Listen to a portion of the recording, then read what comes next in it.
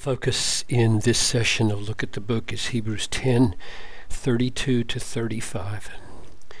Father in heaven, the cost of loving people who are in prison in this text is very high, and yet these amazing Christians did it with joy, and that's the way we want to be. So use this text first to show us what's really here from your heart, from your mind to ours, and then give us this kind of joy and compassion, I pray in Jesus' name. Amen.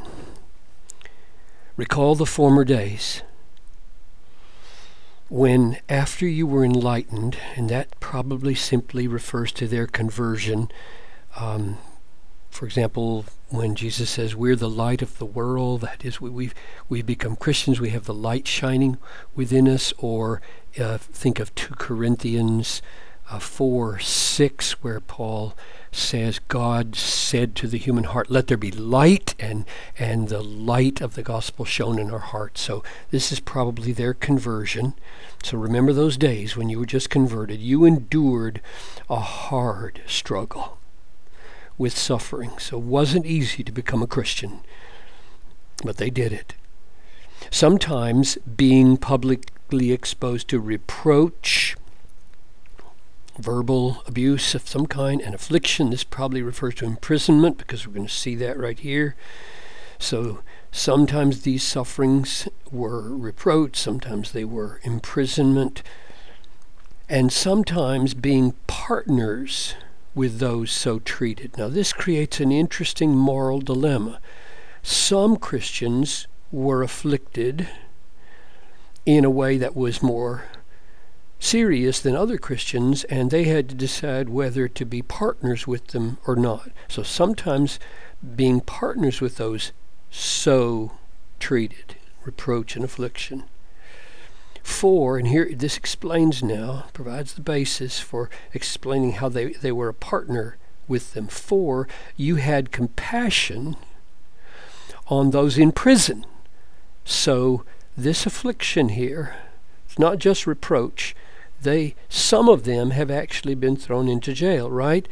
And others of them sometimes had to be partners with them. Would they identify with them? Because if they've been thrown in prison because they're Christians, then if you identify with them, if you become a partner with them, then you may be thrown in prison. So this is a huge issue of love, because probably back then, if you didn't have friends to bring you food in prison, you might have died. So it was a matter of huge compassion whether they would identify with them or not. So you had compassion. So they passed that test, and they went to visit them in jail, evidently. Compassion on those in prison, and you joyfully accepted the plundering of your property. Joyfully accepted the plundering of your property. Since, and here comes the explanation, how can you do that? Let that sink in. So they went to visit them in prison, and while they were going, either in an official way or a mob way, their houses were trashed, or something happened that their property was confiscated or plundered, and they responded to that with joy. Now that's really strange. That's what I want to be. That is so radical and crazy Christianity that a miracle must have happened. And I want to see what's the psychological dynamic for producing that kind of joy. Don't you want to know that? I want to know that. And that's where this sense becomes huge. You were able to do that since you knew something.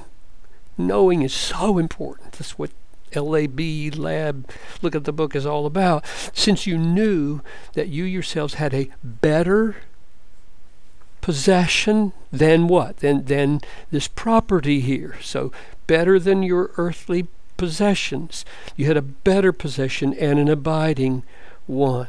So it is qualitatively way better, and it is temporally a lot longer. These don't last, and these aren't very good. These are really good, and these last forever. Therefore, do not throw away your confidence, which has great reward, namely an abiding reward and a possession that is better. So don't throw your confidence away. What's the opposite of throwing it away? The opposite of throwing your confidence away is holding on to it and cherishing it and loving it. So here's the huge implication for this. If you want to be a person of compassion here, if you want to be a person of compassion, and you want to take risks so that if your goods are plundered, you will have joy, then you've got to have confidence in a great reward that is a better possession and an abiding one.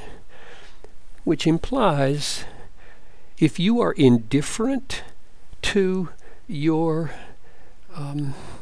future reward, the length of it and the quality of it, and you just coast through life without any thought about your great reward in heaven, in all likelihood the effect is going to be your joy is going to be small, and therefore you're not going to have this kind of compassion, and therefore when you have to decide whether to be partners with those who are in prison, you're probably just going to turn on the television and try to get happy again. But if we're going to be the kind of radical Christians that we're called to be, and actually be willing to be reproached, to be afflicted, to be imprisoned, and to be a partner with those in prison, then we've got to cultivate a confidence that's based on a great reward, an abiding one, a better possession, and that will be the basis of our great joy when everything in this world is caving in and falling away.